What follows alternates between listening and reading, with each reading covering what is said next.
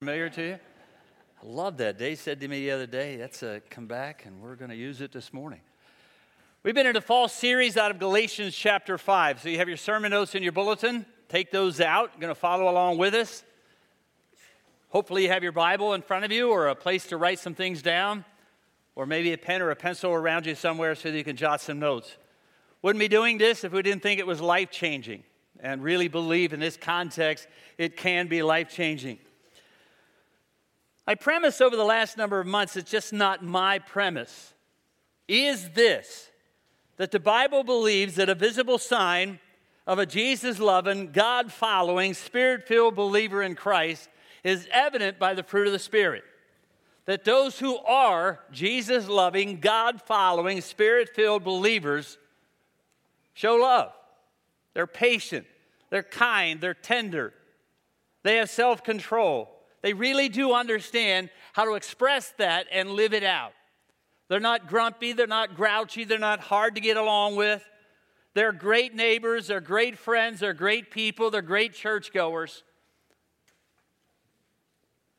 I grew up in YFC Youth for Christ, campus life, 50, 60 years ago. It's hard to believe it was that long ago in high school.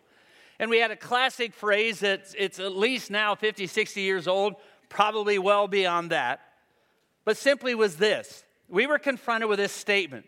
If you are arrested for being a Christian, would they have enough evidence to convict you?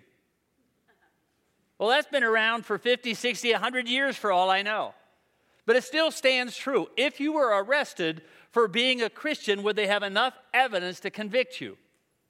That's what Paul is saying. That's what Scripture says. That's what Jesus says. The evidence of being a follower of Christ is a display of the fruit of the Spirit. Not just what you say or what you say you believe or that you attend a church or give money or teach a class or hold an office, but how you live your life and the impact that has on other people. Now, in your sermon notes, I have said before, this is fruit, singular, not plural. But to better understand it, we're going to do it a little bit. We're going to take something from the fruit stand and put it in the basket. And some of you said this morning, you didn't rip that off somewhere, did you? No, we didn't. That I know of. But somehow they appeared in the youth center and they let me borrow one, so I'm not even going to ask where they came from. Well, we're going to pull them apart, and over the next number of weeks now, this fruit stand is going to be under new management for the next couple of weeks, but we're going to pull these apart for the next number of weeks and examine them one at a time. Now, this morning is love. What the world needs now, oh my goodness, what the world needs now is love, sweet love. I mean, my lands. When I realized a couple of weeks ago that we were going to be in this series, I knew that love was the foundation for the whole flow of the rest of the fruit. And I get that. We're going to talk about that in a moment. But over the last number of weeks, when you look at the rhetoric that's gone on and the hate and the anxiety and the animosity and some of the things that are going on, and I thought, my lands, when I said last Sunday morning, what the world needs now is love, sweet love, it's an understatement. It is overwhelming. The anger that seems to be going around all over the world, even in our own context here in the United States. Every time you turn on the news, you're disappointed with what you hear from so many different people on both sides of the aisle, from every lesson of life. This morning, we're going to talk about love. I really do believe that it sets the stage for the rest of them. Everything flows out of that love. The Bible says of the big three, faith, hope, and love, the greatest of these is what? Love. Jesus set up and summed up the entire Old Testament law, which obviously they're familiar with 10 Commandments, which, by the way, is the next series this fall. They're familiar with that. They added another 500, 600, 700 laws to that. He wrapped it all up with this statement. Love God with everything you have. Love God with every fiber of your being. What's the greatest commandment? Love God with all you have and love each other. Love your neighbor as yourself. The Apostle John, walking with Jesus for 3 years, wrote the Gospel of John, wrote Revelation, had an opportunity to look down through time. He wrote John 1, 2, and 3. He spent all of 1 John basically saying this, look, if you don't love people, please don't claim you love God. If you can't love people, it doesn't even define who those people are or whether they love you back or whether they deserve love. He says if you cannot love people, please don't claim you love God. Because God is love. And out of that relationship that you and I have with God, love will flow. Song of Solomon, incredible love poem. All the way through the love intimacy that goes with that. The entire Bible is a love story.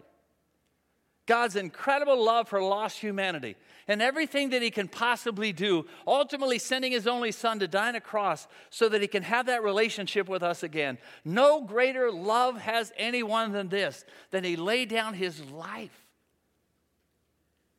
So love is not just something we talk about or sing about.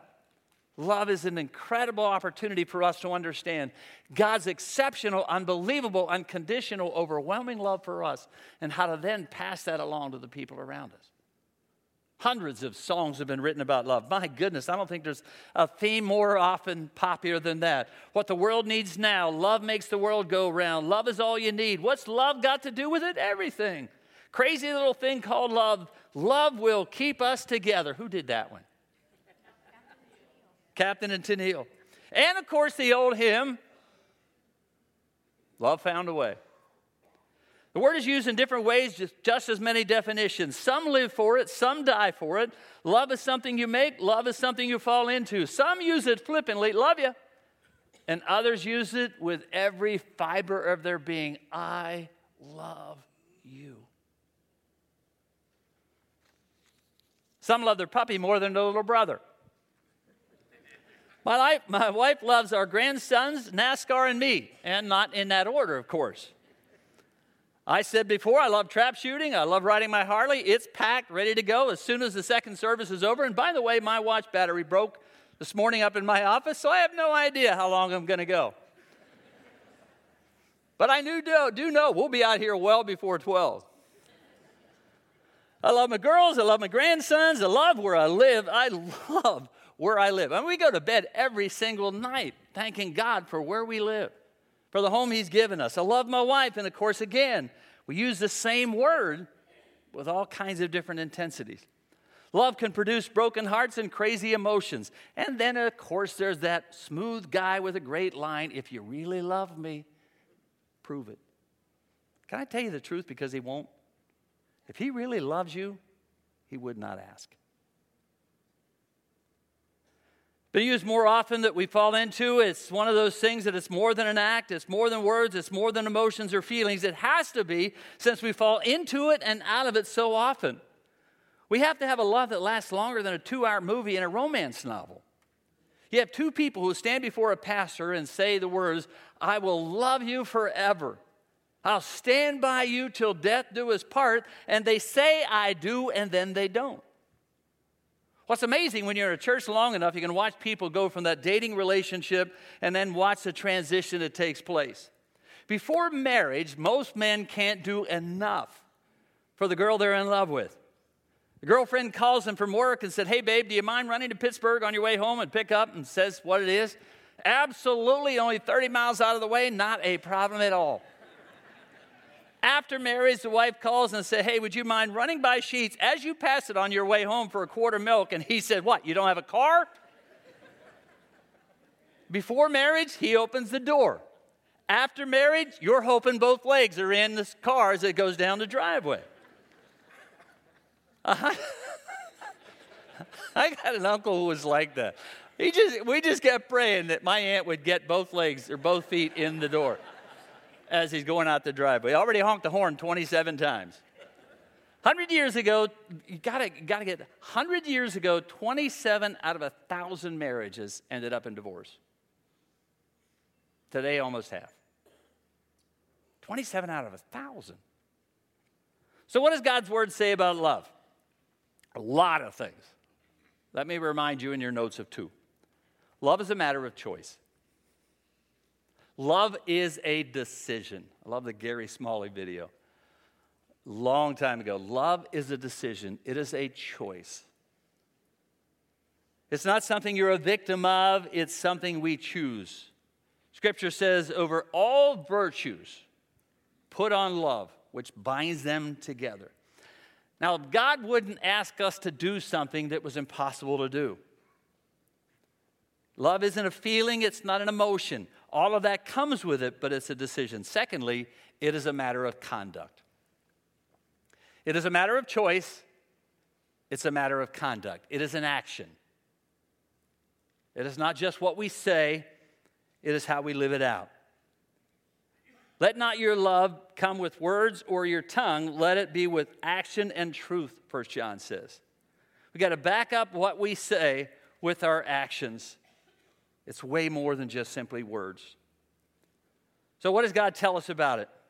I'm not sure where, to be honest with you, I got these phrases, but these all are really powerful sentiments of what God's Word says about how we are to act and behave like love. In your sermon notes. Love is alive when it has patience. It is dying when it's hurried. It is dead when it cannot wait. It is alive when it has patience. It is dying when it's hurried. It is dead when it cannot wait. God's word tells us that love is patient. Be humble and gentle, Ephesians 4 says. Be patient with one another, making allowance for each other's faults because of your love. We've got to remember that Scripture has given us over and over and over examples of God's incredible love for us. Romans says, even while we were yet sinning, Christ died for us. Even when we could have cared less, didn't even know about God, didn't think about God, wasn't going to give our lives to God. Even in all of that, even while we were sinning, God died for us. We have to be willing to overlook each other's shortcomings. Turn the other cheek. Go the second mile. Be patient with one another's development. When I become impatient with other people's development, I need to remember God's incredible patience with me. When I become impatient with other people's development, I've got to remember God's incredible patience with me. You and I know this, but we're all works in progress. Now, some are progressing way slower than they should, but we are works in progress. Number 2, love is alive when it cares. It is dying when it forgets. It is dead when it ignores. It's alive when it cares. It's dying when it forgets. It is dead when it ignores. Love is kind. Ephesians 4 again, be kind to one another, tenderhearted, forgiving one another, just as God has forgiven you. Kindness shows itself in practical, everyday acts of love and relationships. It always amazes me how sometimes we can be kinder to a stranger than the ones we're supposed to love the most. It always amazes me when people are kinder to strangers than the ones they are to love the most. You ever notice how sometimes it's easier to love somebody else's kids than your own? Or at least be nicer to somebody else's kids than your own. Sometimes it's way easier to express it into words than to show it, which is why Hallmark cards has such a great business. Because they know sometimes we just don't know how to say it, so we find a card that will say it for us. My girls will spend hours at a card rack looking for that perfect one. I found one years and years ago. If I had an ice cream cone, I'd give you half. If I had 6 candy, I'd give you 3. If I had 2 apples, 1 would be yours. If I won the lottery, I'd send you a postcard from Tahiti.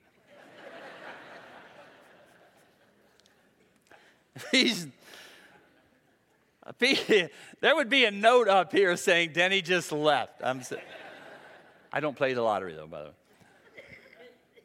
Ephesians 4, forgive as you have been forgiven. That's way easier to quote than do. Way easier to quote, write down, fill in the blanks for, than to absolutely live out. 1 Corinthians 13, one of the most famous definitions of what love really looks like. It's patient, kind, it's tenderhearted. One of the hardest parts of that is this little phrase in here, love doesn't keep score. Love keeps no record of wrongs. Love doesn't keep score. Love has a short-term memory. Now, the older we get, the shorter our memory gets, and I get that. But love has a short-term memory. It just doesn't keep score. Someone who doesn't do that really has no idea what God's done for them. Somebody who doesn't do that has no idea, really, to be honest with you, what God has done for them. The power of forgiving someone in our lives is incredible. Mother Teresa said one time, the biggest disease in the world is not leprosy, but the feeling of being unwanted, unloved, and lonely. Number 3, love is alive when it's secure. It is dying when it starts doubting. It is dead when it stops trusting. It's alive when it's secure, dying when it starts doubting. It is dead when it stops trusting. Paul said it's not envy, it's not boast, it's not proud. Envy, boasting, and pride are all results of insecurity. God's word says love doesn't act like that. One of the keys to a really solid relationship, one of the keys to a really solid friendship is security. And the heart of that relationship and the heart of that security is trust. I really do believe in you. You feel secure in that relationship. You feel the ability to share your heart, to be honest, to be extremely vulnerable. They know that the other person has their real interests at heart. You don't have a real relationship if security isn't a part of it. Every time I do premarital counseling, every time I do a premarital conference, I say that all the time. You really honestly know beyond the shadow of a doubt in this person that you're about to spend the rest of your life with that you trust them no matter what, and they trust you.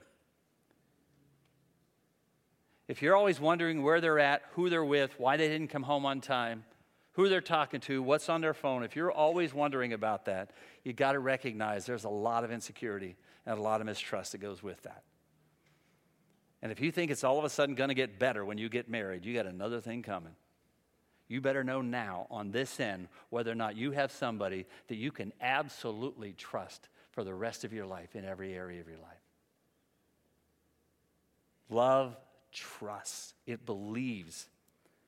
You may do things together, you can have conversations together, but you don't have a real love relationship if you cannot trust. 4, love is always alive when it's giving. It is dying when it begins to exchange. It is dead when it's only taking.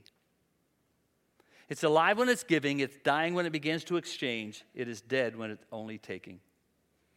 If love is anything, it is a giving relationship, and God modeled that more than anyone else.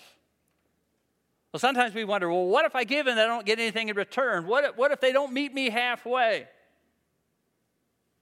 Well, certainly God didn't do that with us. If we settle for anything less and start negotiating or exchanging or keeping score, we'll find it a terrible way to live.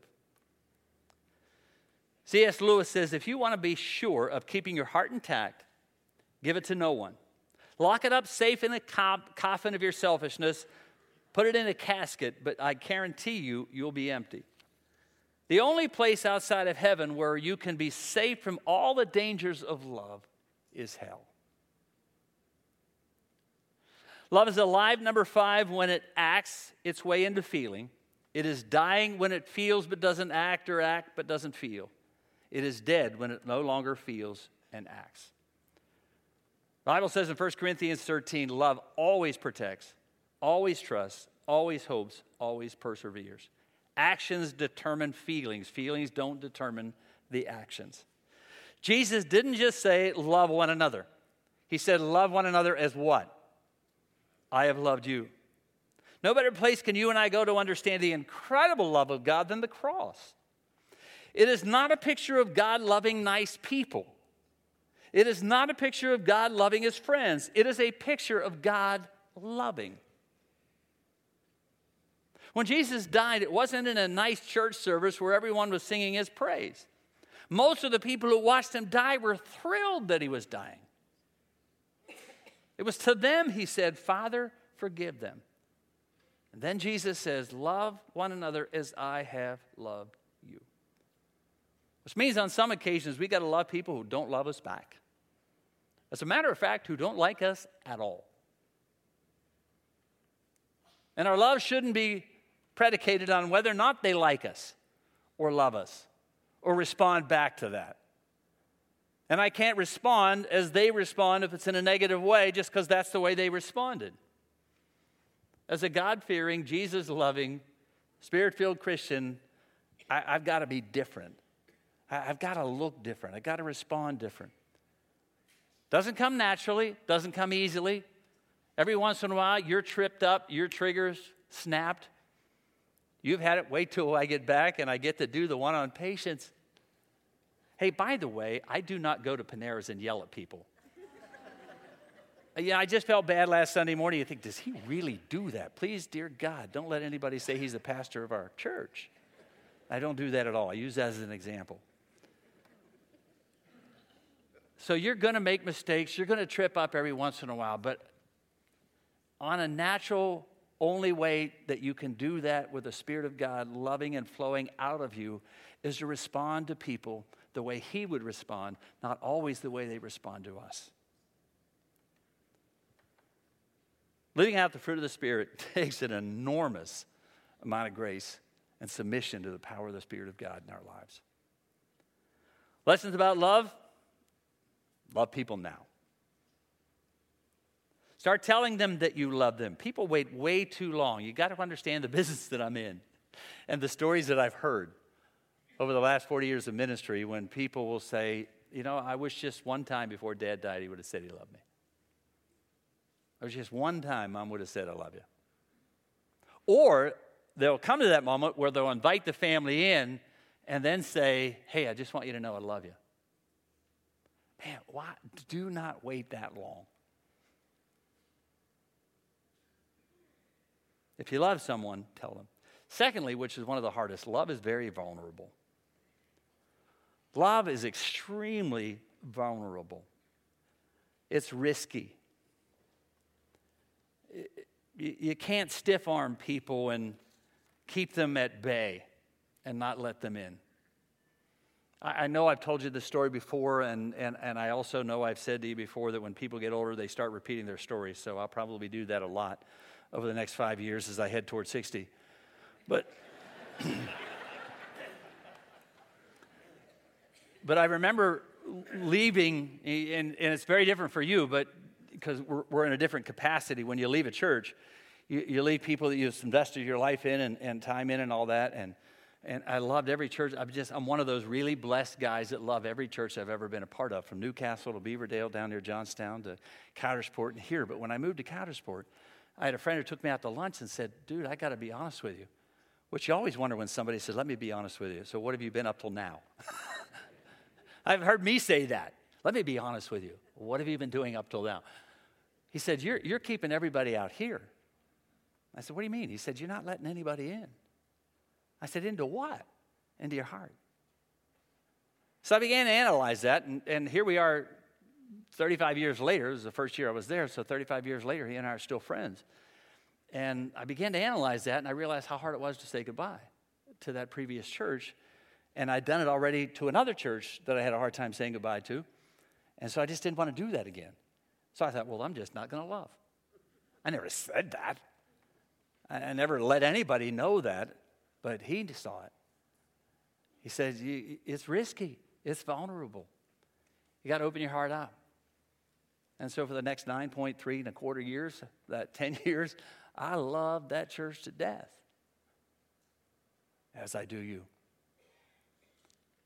Love is powerful, number 3, which is why Jesus said the greatest commandment of all is to love God with all your heart, soul, mind, and strength, and love your neighbor as yourself. It is one of the most powerful forces on the planet.